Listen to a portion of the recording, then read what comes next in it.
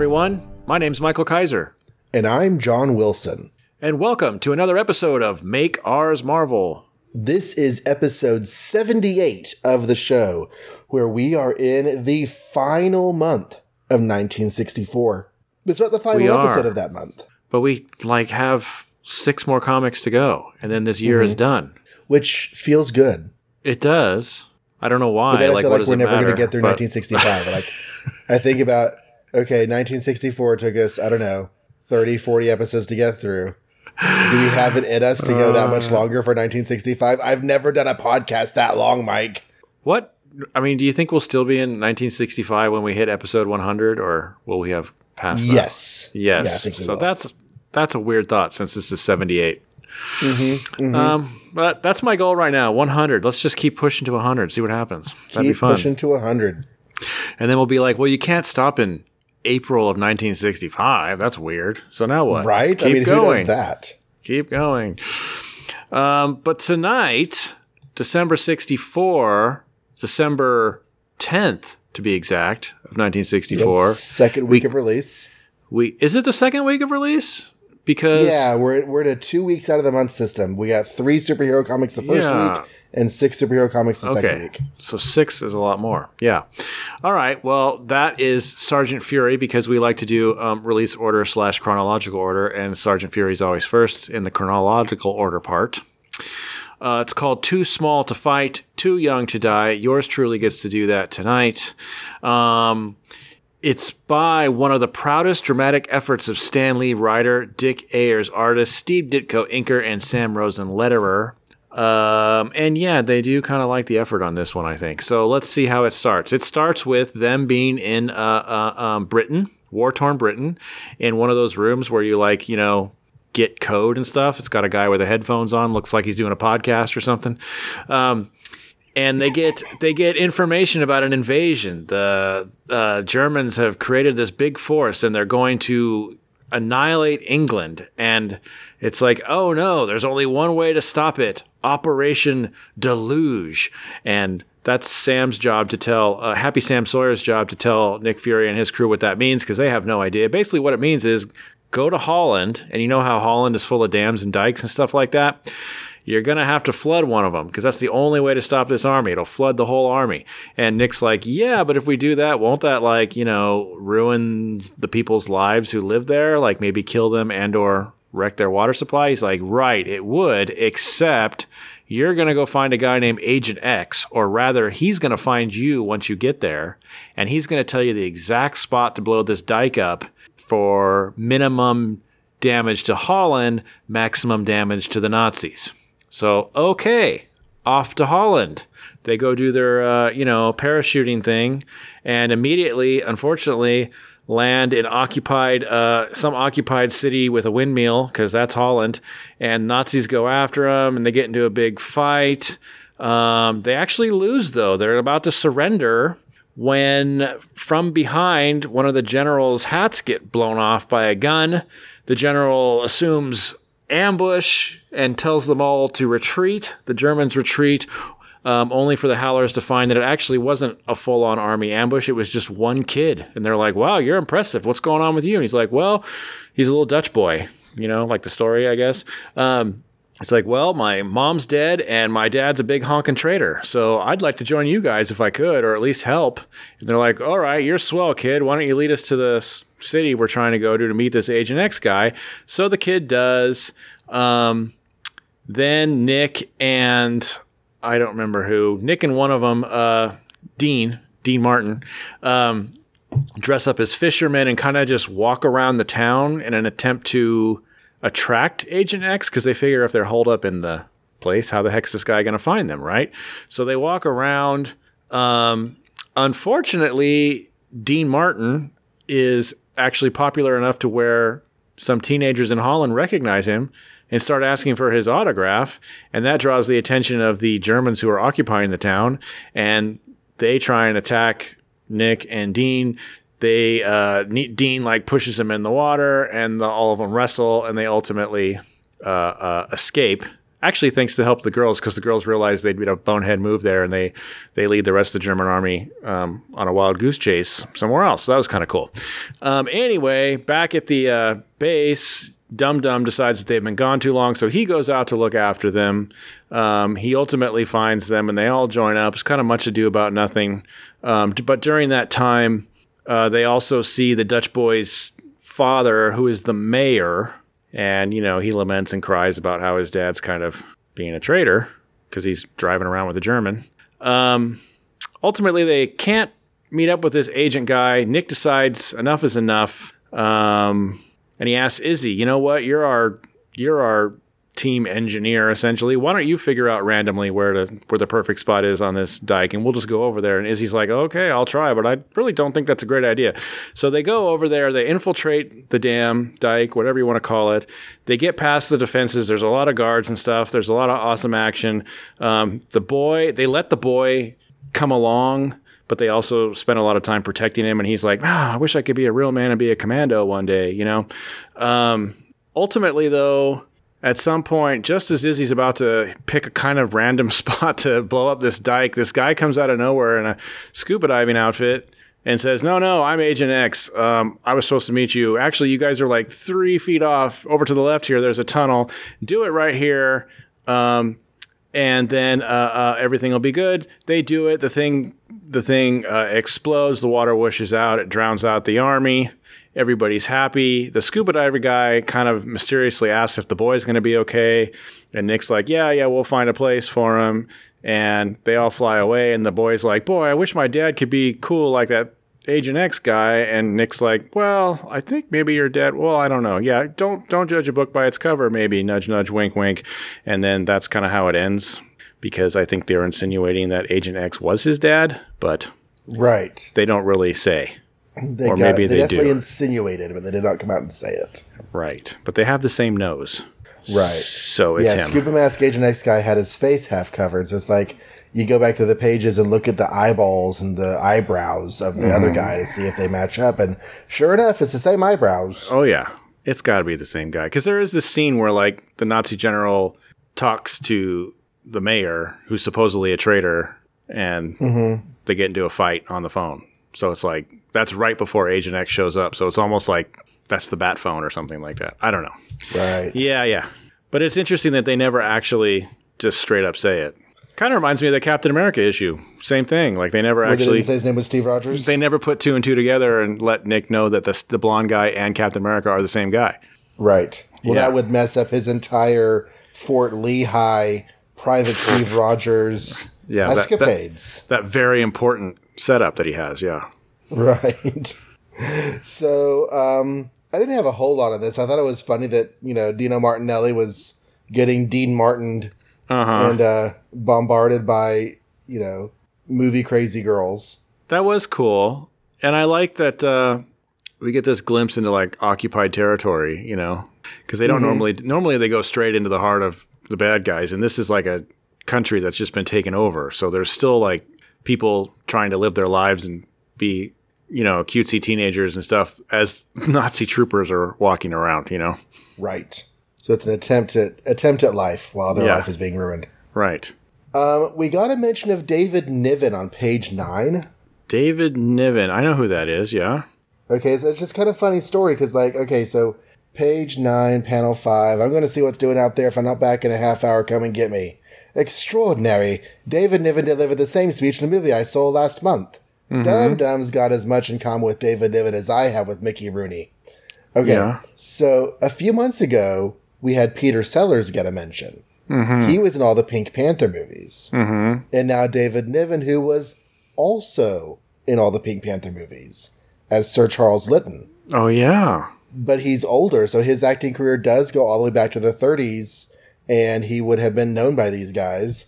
They don't know at this time, though, that he will continue to be in films, and he will be James Bond in Casino Royale. He will be James Bond in the spoofy, that spoofy, non-official Casino Royale that's impossible to watch, yeah. Yeah. Have you ever watched that thing? I have. It is a bit difficult to get through. You are correct. Yikes. I thought that maybe if I knew more about James Bond, I would enjoy it more. Maybe not. I don't think it makes a difference. I think it's just really long and all over the place. But hey, you got to watch it at least once, right? Right. So, not the Daniel Craig movie, but the other movie. There are 3 Casino Royale films. So of all the James Bond stories, that one has been filmified 3 times. What I think is interesting about that one, not that we have to go on a James Bond tangent, is that one was the one that introduced this idea that James Bond is a title that gets passed from person to person. Because there's like 5 James Bonds in that movie, because the guy dies and then another person becomes James Bond. Because that's kind of the joke, you know. Is that right after they had recast James Bond? Because that was 1967, 68? I don't know that, but I just know at some point it becomes like this idea, like, between that and Lazenby saying this never happened to the other fella, like, is this just a title? Is this just a thing? Like a secret name that you're given, a code name, and it's different guys? Or is it supposed to be the same person? I don't really like the idea of it being different guys. Yeah, it's an interesting idea, but I don't know if I do either. It feels too meta. Yes, very. And it probably doesn't work under scrutiny either, but this is not the James Bond podcast. No, it's not. But we don't have anything else to say about this issue, so let's keep talking about James Bond. So anyway, no. Well, okay, so one of the things about this that I thought was interesting is that usually the trope of a story is 2 random people have to meet. So they go to the same building or the same city or the same state or even just the same country. And magically they get to run into each other. And this story kind of throws that idea out the window. And they spend the entire story looking all over Holland, the Netherlands, for this Agent X person. They can't find him, so they're like trying to lure him out. I don't know where he is. He's somewhere in this whole blamed country. And they eventually run into him right at the end of the story. So it's kind of neat. Yeah. And I don't know, like, I kind of like the whole, like, you know, they didn't really, like, spell it out either, even though they kind of did. But otherwise, it's the Agent X thing. The Agent X thing, yeah. Like, I don't know. They really wanted it to seem poignant because of this kid. But then, like, other than being a sad sack, I'm not sure what this kid does. Well, one thing he does is stick around for a while. Oh, does he really? Okay. Yeah. I forgot what they said they were going to do with him. Just take him home, I guess, huh? So he's the new Bucky for them. He's the new mascot. And I don't remember at all what they do with him as far as storytelling goes, but he is around for a while. Yeah, he's like this innocent. He constantly has a tear. He did save their life, which was cool. But yeah, they all just like super love on him and feel bad for him. So it's like they're gonna just take him home and keep him and care for him and feed him, I guess.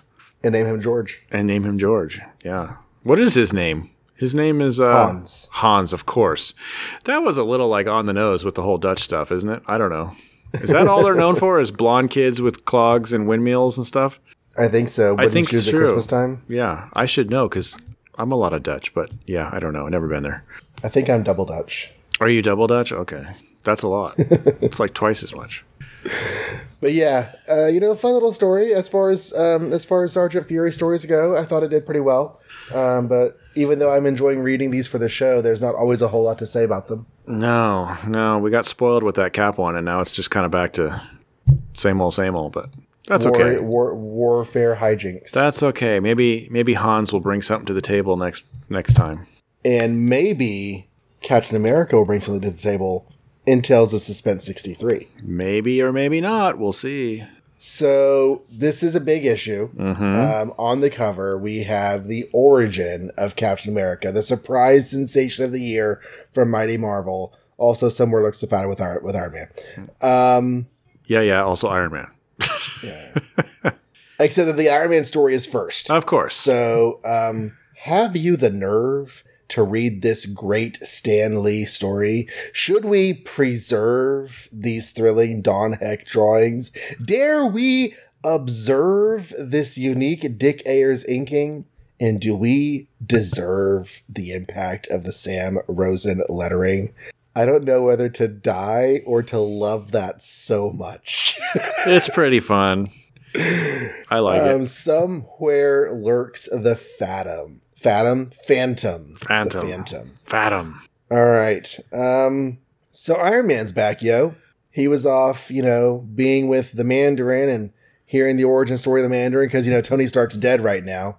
And he got blowed up really good by the Mandarin couple issues back. So Iron Man comes back, and Pepper and Happy are like, oh, hey. He's like, hey, been gone for a while. Aren't you going to say nice things to me? They're like, we don't know you. We don't like you. And Tony Stark is dead. Also, by the way, this one, Dr. Birch has been calling. He's the head of our new products division. He wants to talk to you. And Iron Man's like, fine, I'll talk to him later. I'm going to go to my office now and just, chill out. In his office, Tony Stark takes off of his Iron Man costume, and he's like, okay, here's the thing.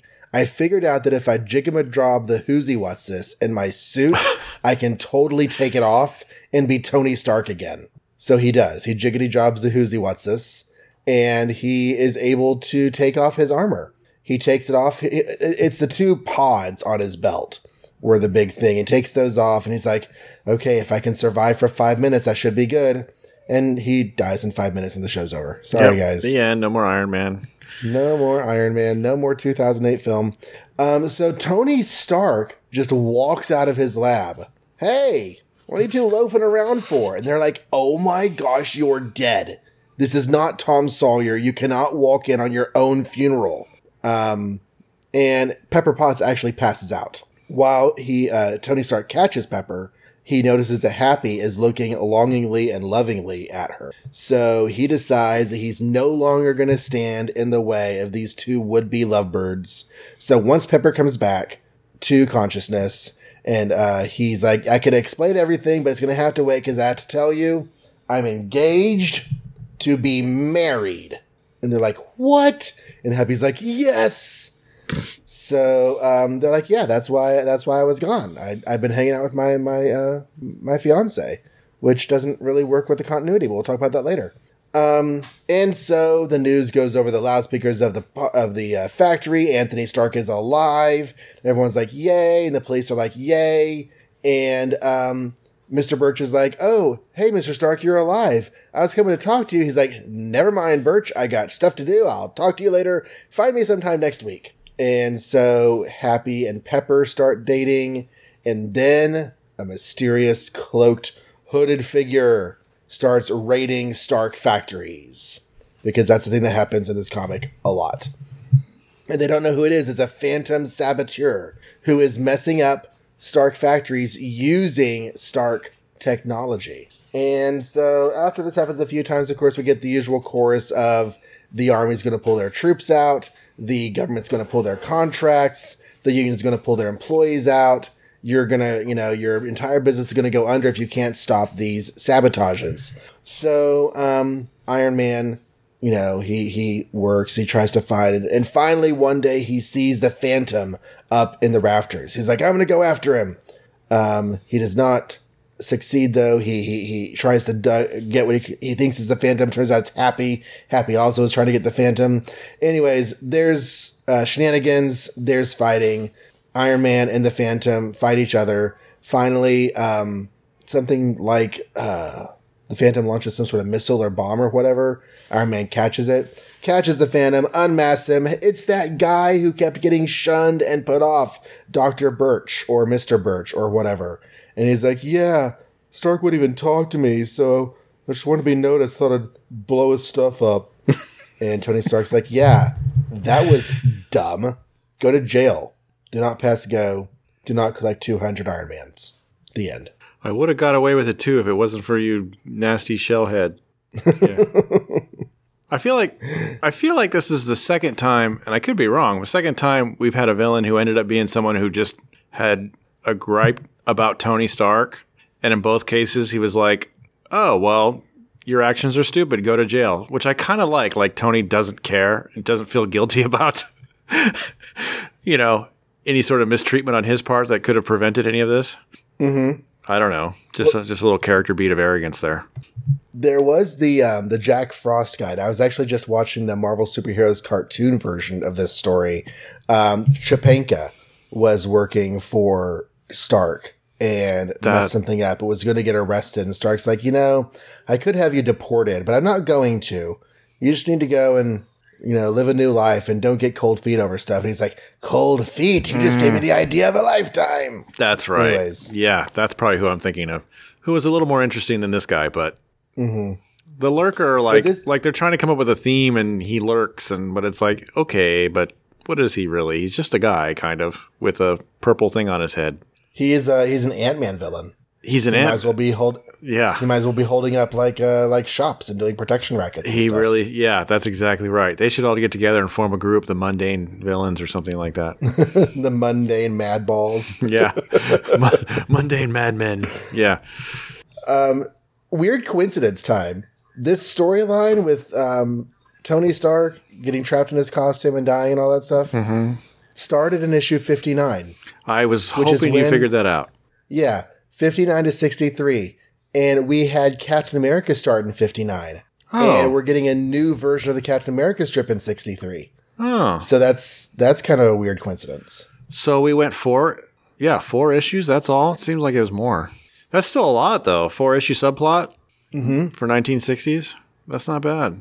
And 4-issue continued story is a pretty big deal right now. And, the solution was kind of just like, I had an idea one day on how to triple my transistor power. This is great. So, like, he didn't really earn it or really try and figure it out. It's just like, let's get this over with and be done with it. But I did like page 3, like all the panels and making it happen and the sweat and the, am I going to die? Yeah. That was fun. That was good stuff.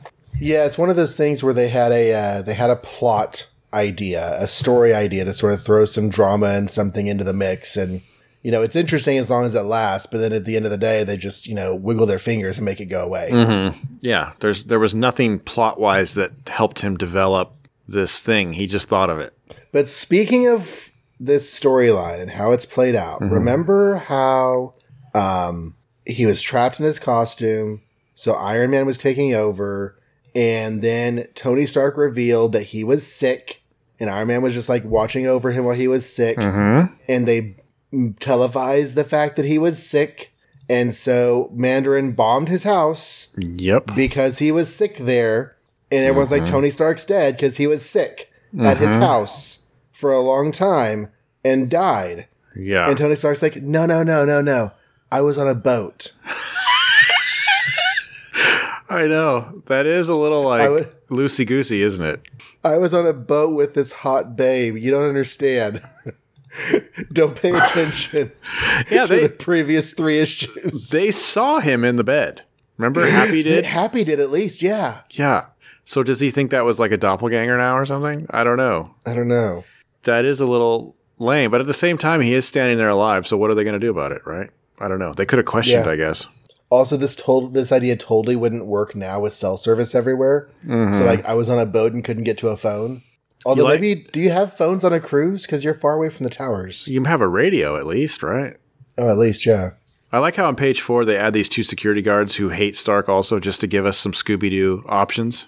Yeah. I liked it because of just the general dislike toward Iron Man at this point in the story. That's true, too. It also was world building in terms of, like, nobody trusting him and stuff, but I wonder if that's going to continue, because remember, like, one thing I remember about early Iron Man is, like, there was a scene when he had his old gold costume and his armor got taken over and everybody was like, that can't be Iron Man really doing bad things. Something must have happened to him, because everybody trusted Iron Man because he's a superhero, like, unlike, say, Spider-Man, who would never get away with that. But now it looks like Iron Man's favor is swinging in the wrong direction.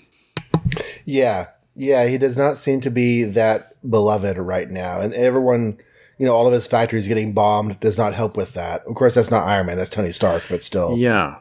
I guess maybe because if you never know who this guy is and he's always hanging around and only Tony knows him. And yeah, I guess I could see how that would get irritating after a while. Who is this guy? So I was willing to say it was Birch from the word go. The guy Birch getting shunned. I was like, oh, I bet you he's going to be the Phantom. Yeah, I would love to admit that that's what I thought, but I actually just don't even think I tried to figure it out. So I was just moving along. And then I was like, oh, yeah, well, that makes sense. So Tony gets the idea that he should just get out of the way of Pepper and Happy. And, it's a little bit of melodrama. He decides to just, go his own way. But of all the Silver Age melodrama bases we've been given, at least this one is Tony Stark trying to be a good guy. Yeah. I mean, heaven forbid he open up and communicate with these people and have a conversation, but at least the shrapnel in his heart is in the right place. He's been reading Daredevil comics. Yeah. It's actually the same note because Matt is like, I'm not gonna pine for Karen because I'm blind.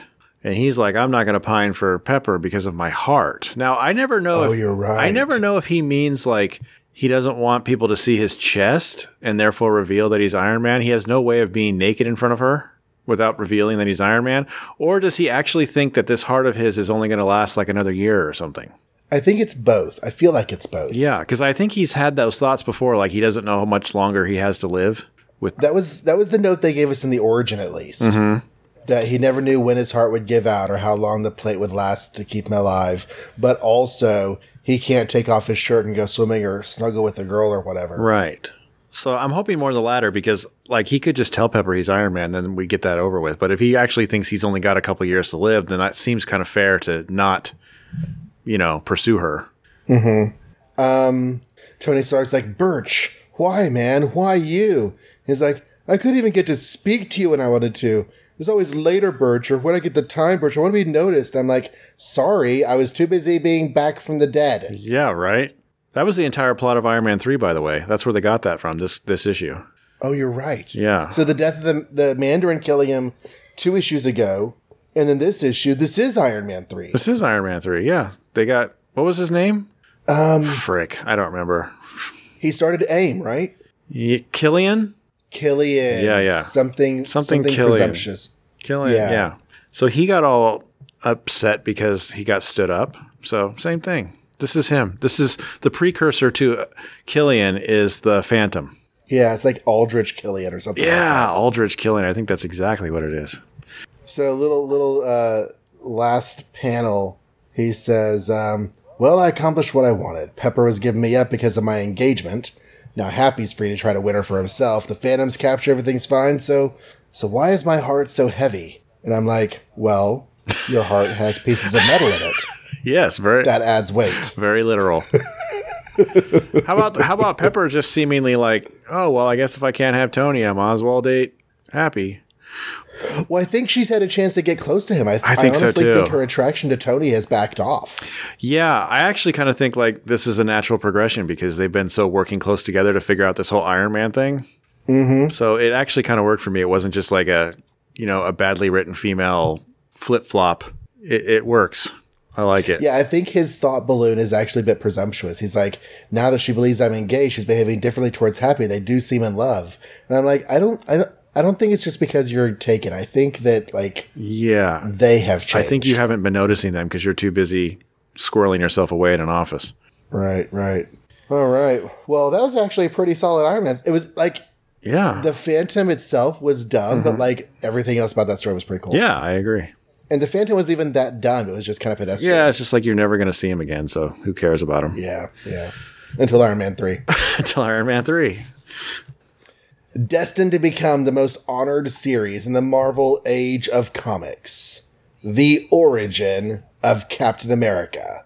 Told by the two men in all the world who can tell it best.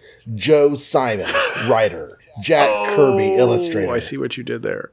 Oh, that's right. This isn't Joe Simon. Oh. Well, it is. Yeah, it really is. That's true. Yeah. Stan Lee writer is just re-scripting what Joe Simon's already done. Barely. Ugh. Yeah. Inked by Frank Ray, who I believe is Frank Chakoya in disguise. Lettered by Art Simic. A great new Marvel blockbuster. Reintroducing Cap's sensational sidekick, Bucky Barnes. Now, before you summarize this, couldn't we just skip that and say, everybody go listen to episode 45? So episode 45 basically had this exact thing in it. Right. I can't believe that's episode 45. That didn't seem like that long ago. Wow. Anyway. Right. 30 episodes ago. Whoa. So this origin has been done and redone, and it always has so many of the same elements. And this was the first Marvel Superheroes cartoon episode of Captain America. So I just watched this recently. I just watched the first week of that show. Sweet. So the first Captain America, Hulk, Iron Man, Thor, and Namor. I just watched the first episode of each of them. And they're great. Everybody always talks about how cool those songs are. No. Captain America is the only good song. No. And Iron Man's is the only other one that could be called a song. I really like Hulk, though. Hulk is words chanted to music. It is not a song. I'm trying to remember how it goes, and I can't remember now, but I remember liking it. Dr. Yes. Banner, pelted by gamma rays, turns into the Hulk, alien glamorous. That's hilarious. Anyway, I don't know. I can't even remember Thor's or Submariners, but yeah, they're not good. Tony's has the snapping. Tony's has the snapping, and Hulk's is at least kind of kooky and fun. Yeah. But Thor's and Namor's are not great. Anyways, also my son really likes that cartoon. Because it's awesome. Like, in watching it with him, I'm actually kind of digging it. I can like totally see the appeal of this thing from 40 years ago or 50 years ago. It was one of the few things we Marvel people had, So you had to just enjoy it. And I remember enjoying it. And yes, it's very, very cheeseball in that, but it also in a way it's cool what they did because like they're literally taking it off the comics and animating it sort of. So I don't know. It's neat. Interestingly, Hulk and Iron Man and Thor are able to take stories from like a long history of comics. Captain America's is a bit shorter, but Namor's comic had only been going for a year at that point. So those stories are mostly made up for the cartoon as far as I've been able to tell. Certainly the first episode was. I'm going to have to watch First episode was Namor. made up for the cartoon. I don't think I've seen a lot of the Namor ones, if any, so I'm going to have to check that out. Okay, so origin of Captain America, they're looking to make super soldiers. President Roosevelt gives the green light on Operation Rebirth. So a speeding car goes to a curio shop on a shabby side street. There's an old woman with a pistol on the inside, and they give the password, "Rebirth shall occur this night." And she's like, "Great, let's go downstairs." So they go downstairs. There's all this this machinery and gadgetry. And she's like, "Finally, I can stop being an old woman." And she takes off her old woman face, and she's this beautiful young woman underneath. And they're like, "Bring in the volunteer." And this unknown, scrawny, blonde dude walks in named Steve Rogers. He drinks the steroids and turns big and muscular. And they're like, "Wow, drugs work." And this guy walks in, "No, Heil Hitler." And he shoots Steve Rogers, but Dr. Erskine, the guy who makes the potion, jumps in the way and takes the bullet. And Steve Rogers, who now has all these big old pectoral muscles, he punches the guy out. The guy runs the machinery, makes it explode. He's like, "Oh no, now I'm the only one who will ever be of my type." So he puts on a costume, wears a flag, and starts fighting bad guys, captures a spy ring, stops some saboteurs, prevents a damn explosion. A dam explosion. Sorry. Dyke. Yeah. He rides a motorcycle, really cool, looks really awesome, beats people up with his shield, but then he also disguises himself as Private Steve Rogers in the army at Camp Lehigh, and Sergeant Duffy is yelling at him because he's such a nincompoop. And the camp mascot, Bucky Barnes, is walking with Steve Rogers one day, talking about how awesome Captain America is in the headlines. And Steve's like, "Yeah, who needs Captain America, Buck? You've got me, haven't you?" And Bucky's like, "What a guy. You're always clowning Steve." So then one night, Bucky Barnes walks in on Steve because, their late night rendezvous that they have. And he sees Steve Rogers turning into Captain America. "Holy smoke, it can't be." "Well, you know what this means? I'm going to blackmail you unless you make me your partner." And he's like, "Well, I guess you're my partner then. We're going to call ourselves Captain America because I have a secret code name, and Bucky because you don't." And so Captain America and Bucky start going out having adventures. Now, the 1940 version of this origin story stopped there. We actually get a little continuation of their first mission together.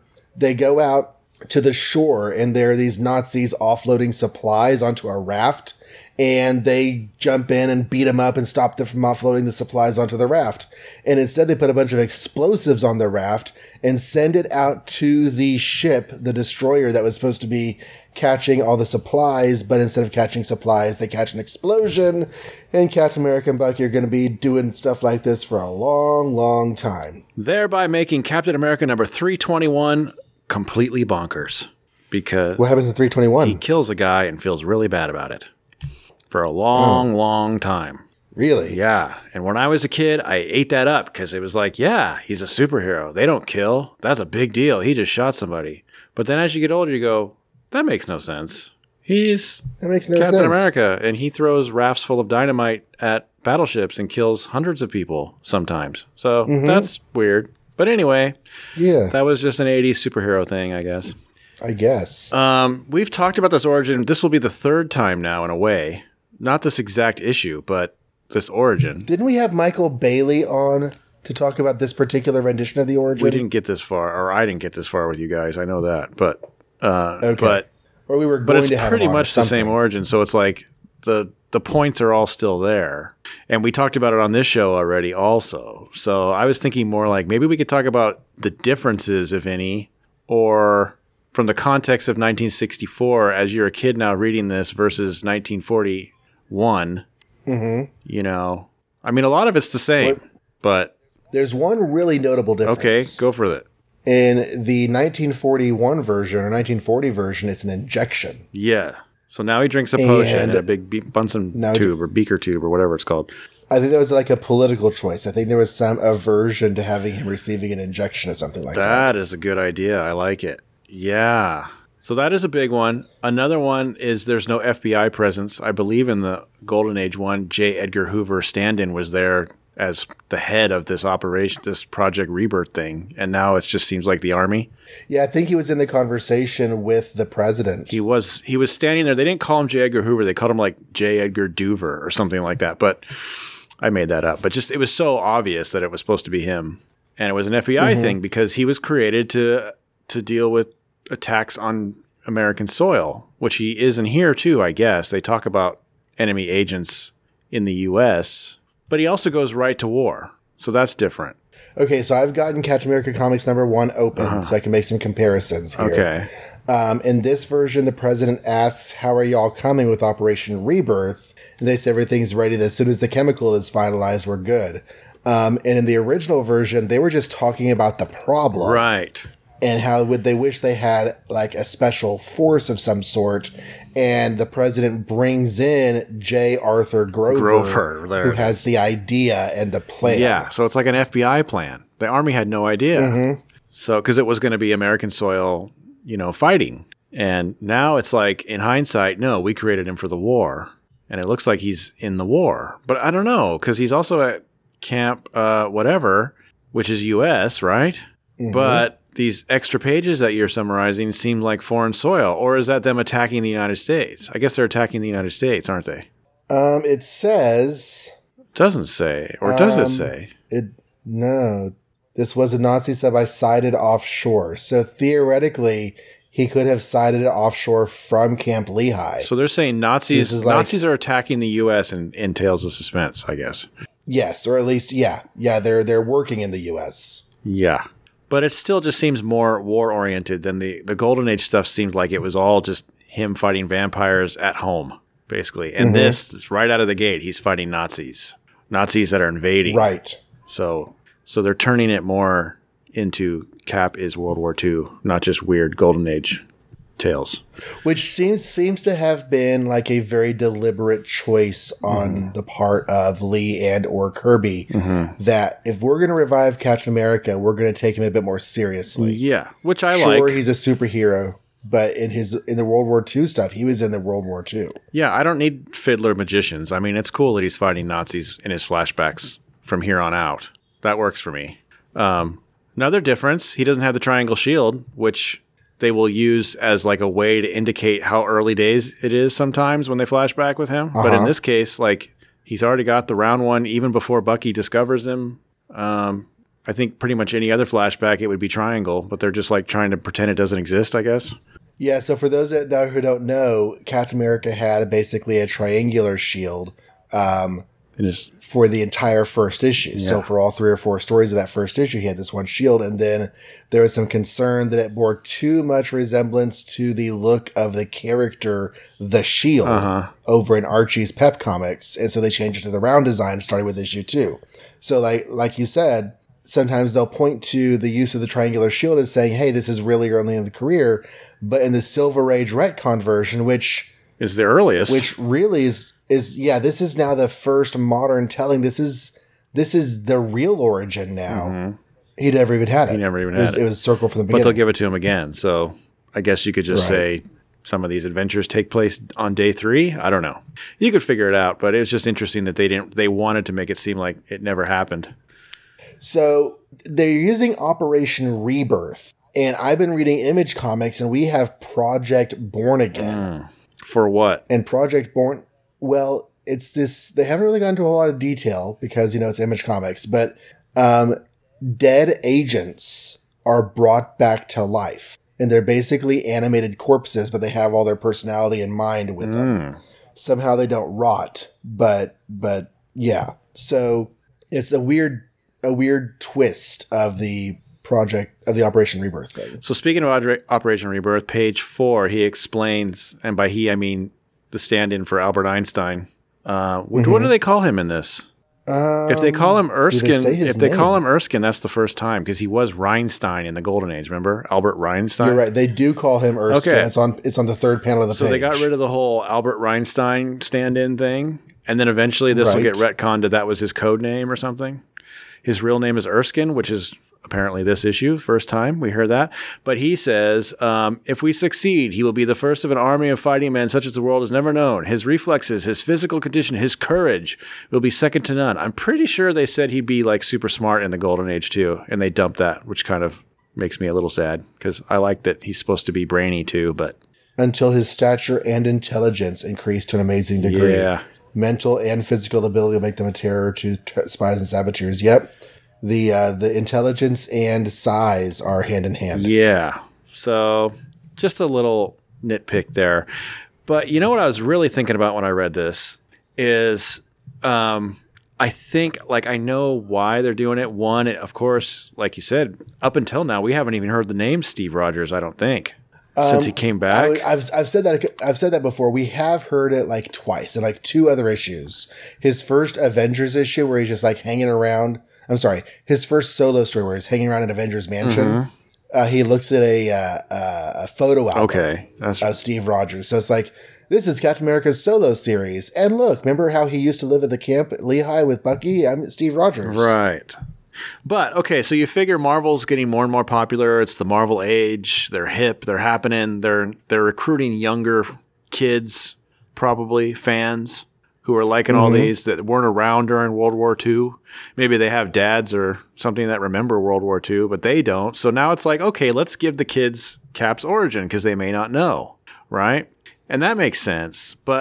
And I guess what they're probably doing is recreating this almost panel by panel in some ways because it makes for a quick production.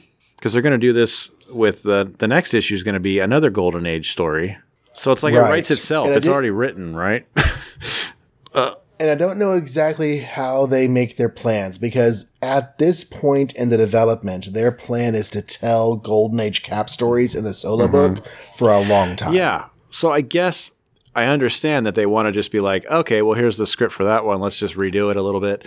It's fast. It's quick. Let's get it out. But at the same time, it's almost a missed opportunity in a way because now they know how to do more drama and they know how to make characters that are more interesting than the Golden Age tropes. We got Spider-Man, we got Daredevil, even Tony Stark, having problems and not liking being superheroes and,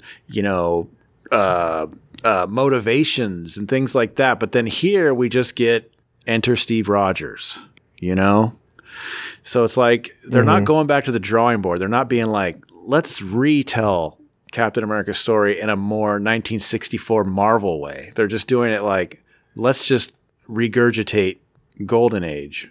It's interesting because, Steve Rogers is a complete unknown. Yeah. This story is not from his perspective. He doesn't speak. He has never spoken. From 1941 to right now, he has never spoken before he turns to Captain America. Right. We know nothing about him. And so in some ways, it's again, I get why they're doing this, and they're just trying to be fast probably and honor the old ways and all that. And that is kind of cool, but it'd be wouldn't it be cool if they just went back to the drawing board and did a retelling in a more original way maybe? What was Steve Rogers? Who was Steve Rogers? What was he doing? How did he get into this program? Why does he want to be in this program? Well, the only thing we know about him is he volunteered for Army service but was refused because of his unfit condition. Right. But that's the Golden Age version. Does it say that in the modern? Yes, it does say the 4F thing somewhere. It says too sickly to be accepted by the Army on page 4. chosen from hundreds of similar volunteers because of his courage. So when did that happen? What was the courage? How did they figure out the courage? His intelligence. Did he take a test? And his willingness to risk death. Why is he willing to risk death? You know? So, I mean, we get that stuff eventually, but I feel like Cap in particular, maybe just because he's the hero square jaw guy, like it takes a while before people start telling us about his parents and his upbringing and his friends or lack of friends and his motivations. You know, he never gets the Peter Parker thing or the Batman thing or. So the film kind of takes both. It does the whole, 4F rejected from serving in the army, but it also does give us a chance to see his courage, his intelligence, and his willingness to risk and death, his friendships, all those things, his bad relationships, and his lack of parents, and all this stuff. Yeah. So a lot of the stuff that's just like said here, we are actually shown in the film. So if anybody's out there listening to this right now going, hey, yeah, I'll recommend, there's this miniseries that came out in the 90s called The Adventures of Captain America, Sentinel of Liberty. And I'll recommend about 2.5 of those issues. I think it tanks eventually. But the first issue in particular is all about his life. Not all about, but like how he got into the program and how he earned the right to risk his life to be Captain America and all that stuff. It's really, really good stuff. That's kind of like my headcanon whenever I think about how Project Rebirth worked. And I think they borrowed a lot of elements for Captain America First Avenger with that in a way. So check that out if you never have. I haven't read that since the early 90s, but I remember really loving that first issue. Yeah, the first issue was great. And then, anyway. It's interesting. We don't get Captain America's version of Detective Comics 27 through 37. Yeah. Like, those adventures existed, but we never get them aside from retcons and flashbacks. We go from origin to Robin. Yeah. Yeah, you're right. How long was he Captain America before Bucky? Must have been long enough for Bucky to read about him. Right. Yeah. There's lots of headlines. Well, because, Golden Age-wise, what they're doing is obviously the entire bungling Steve Rogers concept. I think you and I have talked about how it kind of is irrelevant and pointless most of the time, and we never did understand what the point was, other than they're trying to ape Clark Kent and Superman like everybody was. And of course, throwing like that always seemed like a tacked on thing at the end, like, oh, we need to give him a Robin real fast too, because Robin's popular. So the end of his very first issue, his very origin, not first issue, first story in the first issue out of 5 stories or whatever, is like this last page of, oh, and by the way, you have a Bucky. And it's always been like that because they're trying to copy Batman. So Superman, Batman, highly influential on all GoldenAge characters. Just a bit. Yeah. I love that panel, though, where he's like, boy, if I was a Nazi, I'd have to shoot you. I just love this. I picture like Cap squeezing his hand harder as they shake and Bucky like laughing nervously. Luckily, I'm not a Nazi, though, so I'll let you live. Right. I've always felt like it was a little blackmailing. Yeah. Like, you have to make me your partner now. Yeah. It's also like a weird logic leap. Like, do I? Can't I just... I mean, presumably, as Cap, he works for the government somewhere, so can't he just report Bucky to the government and the government can make him go away or something? Right. Why do I... Except we find out later that Bucky's whole presence here was a government plant, so... Yeah, so then later, Brubaker decides to agree with you that it's weird and change everything. But that's another day. We'll never get to that. No, we definitely will never get to that. Yeah. But yeah, I mean... It's fun. We couldn't stop, though, without mentioning the fact that some people really did not like this origin. Oh, because of the drugs? I think it was just because... Okay, so there were 2 aspects. There was the drugs. There was just, some potion. Actually, they call it a chemical. Some chemical here that makes him Captain America. They expected something a bit more dramatic. And also... I'm sorry, I blended my sentence there. There was the fact that it was a drug and a weird chemical. That was one thing, because that's very steroid-ish. But also the fact that it's just not very dramatic. It's just not a very interesting, like you were saying, Steve Rogers story. If you read the letters columns about 3 or 4 issues down the road, there's some discontent with this origin story. And Stan Lee's justification is like, we didn't make it up. That's the way it was 20 years ago. And then they say, but it says Stan Lee writer. And he's like, shut up. Okay, so people in 1964 didn't like this story. That's what you're saying. Because people in 1941 didn't like it either because he was being blatantly attacking or, punching Hitler and stuff. And some people weren't on board with that back then. So either decade, you can't win when you're Captain America's origin, I guess. Not always. So, yeah, any other thoughts on the origin issue? No, I'm looking forward to this. I mean, we've got past the whole Tales of Suspense, let's prove that Cap can fight thing. So now we're going to do regurgitated Golden Age stories for a while. So we'll see how long that lasts till we finally get some, like, you know, character development, I guess. Well, that really doesn't last very long. They do the Sandu and Omar story, but that's the only other Golden Age regurgitation that happens. Then they go into the Red origin of the Red Skull, which never happened in the Golden Age. So we are definitely moving into, this is what I call the third phase of Captain America's return to comics. We had his revival in Avengers 4, and we had the start of the Suspense run, and now we have this. Yeah. And there's one more phase that we need to get through before actually Captain America actually has his own comic actually. Right. Yeah. He's been jumping through a lot of hoops, but we'll get there. We're getting there. We're cooking with gas. Speaking of one of his phases, we have to cover that tonight too. The Avengers, number 13. Yes.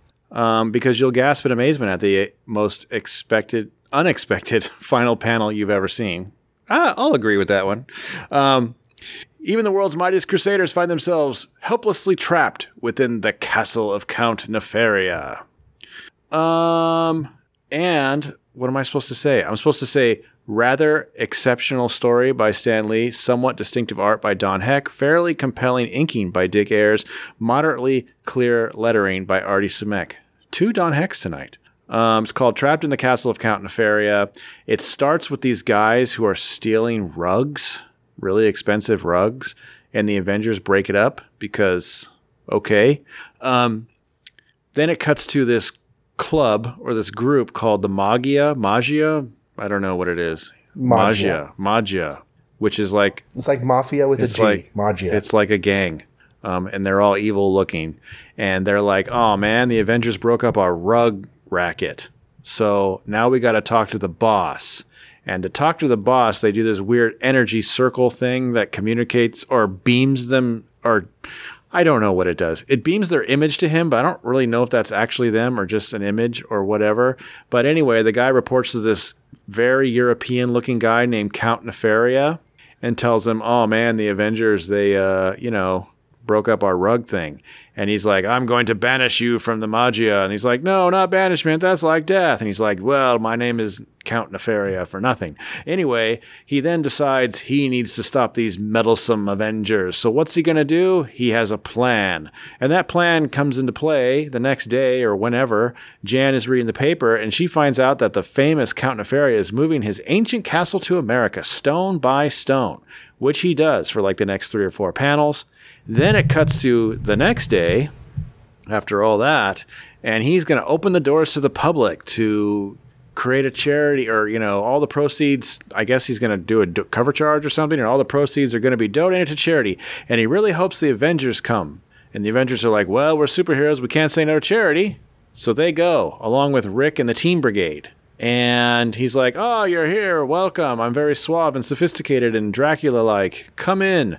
And I have a room for each of you. You can go your separate ways and freshen up before all the real crowd gets here. So they all go to these rooms. But these rooms have weird, strange lights that make them kind of sleepy and unfocused. And basically traps them in, like, suspended animation or something like that. And while they're in there, Nefaria goes to his Nefaria cave and has, like, this cool tech that scans them, and he can create, just like that guy who talked to him earlier that he banished, he can create like light versions or something of the Avengers.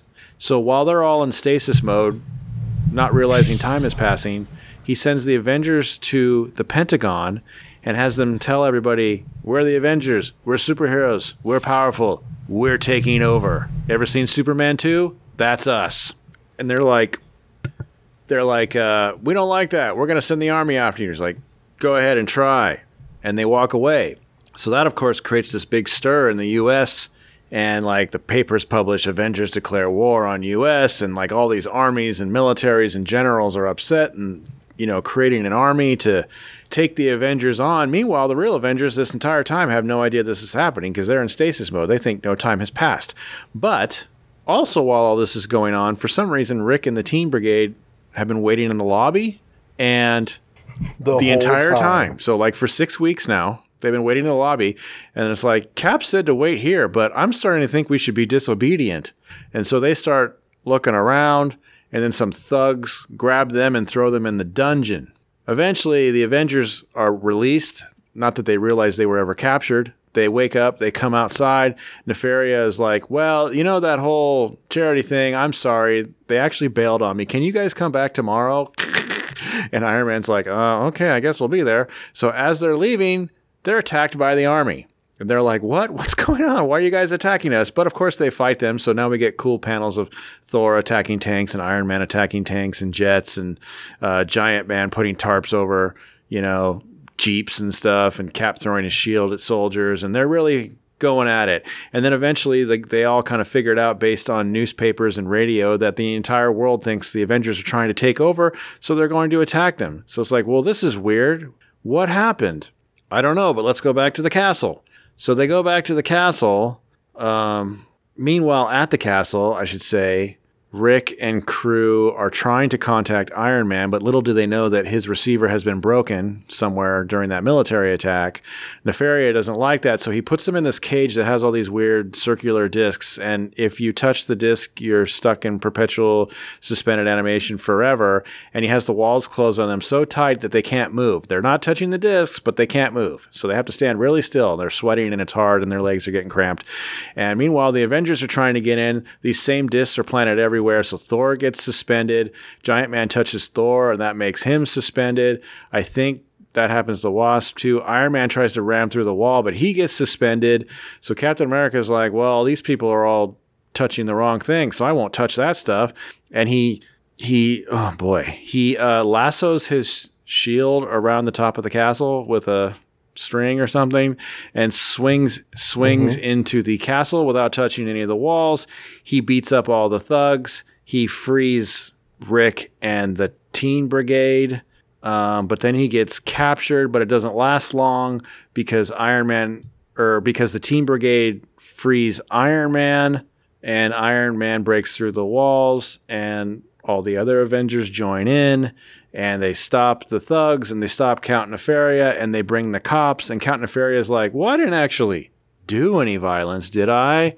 Huh? And they're like, yes, you did, and they arrested him, and all's well that ends well, except they turn around and go, hey, this entire last 5 pages or so, we haven't seen the Wasp. Where is she? And it turns out, at some point during the fight, she got shot, and Rick is holding her in his arms, and they're all gasping because she's going to die. And then it tells us the end. To be continued. So, cliffhanger in the Avengers. Wasp was going to die. Really sad. It's an unexpected last panel. It was. I did not see that coming, especially since they didn't show us her getting shot. But or actually anybody getting shot. There were no guns. I was wondering that too. Was that just the thug guys? Like, I don't know. The thug guys say specifically, if we can just get to our gun closet, but then they don't. They get caught in a net. So, no one had any guns. There was no shooting.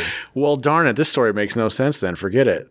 Let's not. Wasp got hit by a ricocheting bullet that didn't exist. It probably bounced off of her women's intuition, because that's a thing that exists in this story. Maybe, when they battled the U.S. Army, there was a bullet that just has been ricocheting this entire time, and it finally cut up. It was ricocheting the entire time that the Teen Brigade was waiting outside. This definitely has some time element problems like we find in a lot of these comics. It so does. Like, there are a couple of times this comic where I'm like, wait a second. Are you telling me that multiple days haven't passed? Because I sure thought they did. If not weeks or months or... Yeah. So, ostensibly, Nefaria, which, by the way, Count Nefaria, that was his name. I know. So he has to be evil, right? He has to be evil.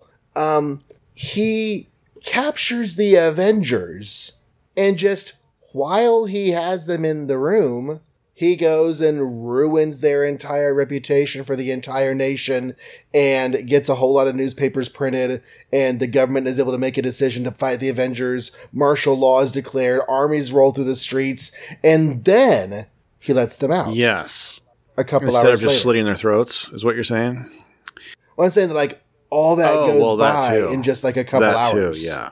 I forgot to mention. It's a really weird time. Your point also brings up that why didn't he just kill them when he had them? But I forgot to mention that this whole time he's all anti-violence. He's a villain who's anti-violence. Like he wants everybody else to do the work for him. That's his big pat on his own back. That he's going to have the army kill the Avengers for him. Because that way, if he doesn't do it, he hasn't done anything wrong. Is his justification?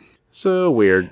I feel like this is a little bit of a commentary on like mob bosses and organized crime, because that was always the Kingpin's thing too, right? Is that he didn't actually do anything himself. Nothing could be traced back to him. Yeah. And I don't know how much of this is based in just like fiction tropes of the day, or if there's some sort of link to actual reality and, you know, news, but this idea that organized crime not only is organized across the country, but that organization reaches back into unnamed European country that definitely might not be Italy. Mm-hmm.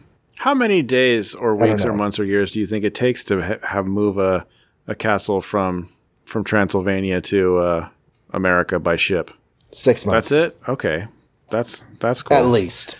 I thought it would be like at least 20 years, and then they should all be a lot older by now. But you're just thinking of American construction. Oh, I see. Teams. Okay. I think other places tend to get construction projects done a bit more quickly than we do. I could be wrong. Yeah. Yeah, time is weird in this. Captain America gets to shine, but he does things like use his shield as a boomerang around that castle. Yeah, so I didn't describe that well. He says something like he pulls out from out of nowhere this nylon string thing he has, and then he hurls it all the way to the top of the pointy castle, and it kind of like lassos around like a batarang. Which, you know, come to think of it, how does Batman's thing do that either, for that matter? But at least that's boomerang shaped, I guess. At least it has the word ring. Right. So Captain America's shield ring spins around the thing, and then he somehow can swing through an upper window doing that. It was a little weird. Also Iron Man being stuck horizontally against the wall by just his hands is a little weird too. I'm thinking Don Heck is not a great Avengers artist. Not my favorite. It always looks a little wrong. He's probably better with the more individual types books, like than team books, because it's always a little weird on the art. I remember the Wonder Man story bothering me too.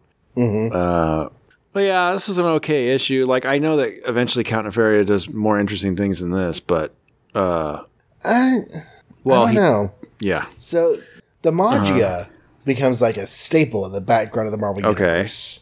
But Count Nefaria / Nefaria, I think of him as when X-Men gets relaunched and they have like their first ongoing story. There's a 2-parter where they go up against Count Nefaria and John Proudstar dies. So that's Nefaria's 4th story in all of comics. He has this story. He has an Iron Man story. He has an X-Men story in the original series, 22-23, and then nothing. Ever? 10 years. Yeah, 10 years. Until that X-Men story where he's, you know, where is it Warbird? It's not Warbird. It's Thunderbird. Yeah. Thunderbird dies. Well, and at some point he's just a different character altogether anyway. So in terms of his concept. Yeah. Yeah.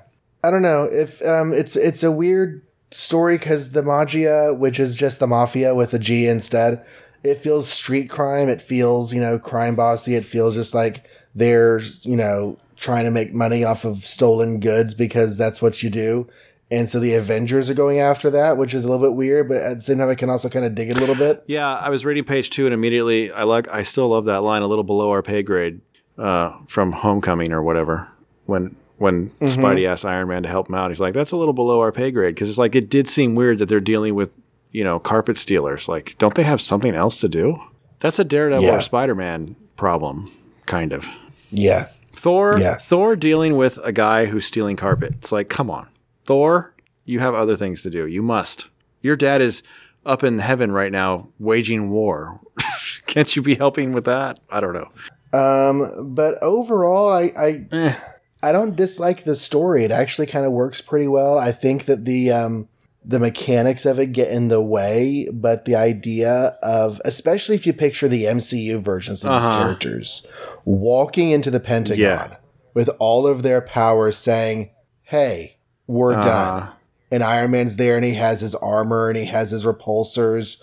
Thor's there with his wizard beard braids and his, lightning invoking hammer. And Captain America's there, Captain America. And they're like, yeah, we're taking over now. I can see how the normal people in suits will be like, how are we going to stop them? Preludes to Squadron Supreme. Taking over the world. Right. I do like that aspect. The time stuff is wonky, but it was fun to watch them take on the army and stuff like that. Showing off their powers and all that fun. Oh. And at first they're like, this must be bad guys dressed as the army. And I also liked the little nod to the Fantastic Four that I skipped over in the summary. They want to go fight the Avengers too. And the Thing says he really wants to tassel with Thor. And I'm thinking, did the Thing and Thor fight before? Well, they all were kind of fighting around the Hulk at some point, weren't they? But I don't know if they literally fought each other. I can't remember. Yeah, I don't know. But I feel like the two big, strong powerhouses should have fought. I kind of like that they did the whole, this is a shared universe, so let's address why the Fantastic Four aren't helping us stop these evil Avengers, Because they've decided to make that illegal for right now, I guess. Interesting. It was all right. You know what? I feel like we should mention... I was just going to say, it's weird that I think what I'm doing is just waiting for the roster change up at this point. It's I'm done with these guys. Let's shake it up. Let's do something different. I think I know what, because 14 resolves the whole Wasp thing being sick. 15, I think I know what happens there. I think they go after Dr. Zemo, and then 16 is the change up. 3 more issues, and we'll have a new team. Yep. We should mention that Hank is in his old costume here. Oh, yes. Which chronologically puts this before the Astonish issue from last week. Or was it the Astonish issue from last month? Was Astonish in the first week of December? I think it was. I don't know, but I wasn't sure if that costume was going to survive that issue, so I wasn't sure. Yeah, it will eventually show up in Avengers 2 just before they leave.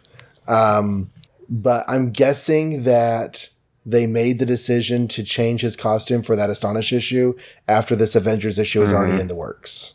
So the 2-parter is going to leak into the next episode, the next issue, which means that also takes place before Astonish 65. And then we'll catch up. Well, we've also had Iron Man in the last 3 issues, and only one of them did they comment that he killed Tony Stark. So they don't, it's not quite gelling with the solo stuff, but that's okay. Yeah. It's not too far out of whack. I mean, there are storylines now where you'll have to shift a comic 2 years in order to get it to line up with a gap in the storytelling from the other characters series. So it's just, All right. That wraps up. So that wraps up 3 issues in the show, but not the month. So 3 more to go, right? 3 more to go. And so while we're talking about that, should I just talk about that, or do you have something else you want to say for? Yeah. What are the next 3 are going to be Strange Tales number 130, where Doctor Strange is thoroughly beaten by Mordo, and Human Torch and the Thing become Beetles. Fantastic Four, you heard me right, Beetles. Fantastic Four number 36, we are introduced to the Frightful Four, which is awesome. And Amazing Spider-Man number 22, he fights people that aren't really that hard for him to beat. The Clown and his Masters of Menace. But I think it's a good issue anyway, so y'all should read it. Even though physically it's not that dramatic. Okay, I'm just looking to see. All right. Our followers, we've passed 400 followers, wow, Mike. Cool. That is very cool. So I just want to say out there to hello. I think we stopped with Space King Bobby, World War 395. We also have at Nick Poncio. We have Kung Fu Hillbilly at Dork. When you're accustomed to privilege, equality feels like oppression, which is one of those quotes that I really, really like. Brittany is following us. I don't think it's Britney Spears. I think it's another Brittany. But when it's just Brittany, you assume it's the other one. Anyway, she is at Armida80. We have Penny50. We have For All Mankind SF, which is a new podcast on the Fire and Water Podcast Network, which is partially run by Rob Kelly. So they're adding new podcasts to their network, and this one is dedicated to DC's classic Super Friends comic book series.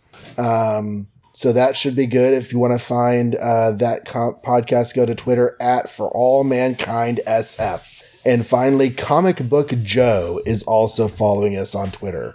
So I want to say welcome to all of y'all out there in the Twitlands. Thank you very much for your support.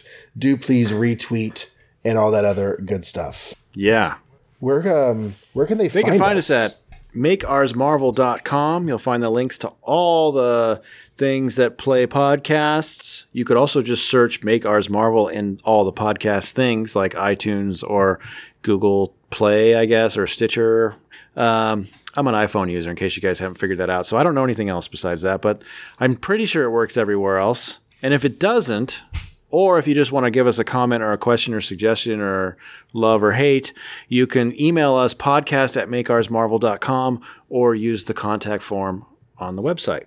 On Facebook, we've had likes from Brian Torres, Nick Fun Nuggets Poncio, Charlie Niemeyer, who's a podcaster in his own right and does quite a number of podcasts about 80s geekdom and all sorts of other stuff like that, and Michael Donner. So thank you out there in Facebook for the support. I can be found on Twitter at John Reads Comics. My Transformers show is not out yet, but it is on Twitter at I forgot if I was supposed to say Transformers podcast. So no, it's at TFUK podcast. And my Image Comics podcast, All the Pouches, can be found at All the Pouches.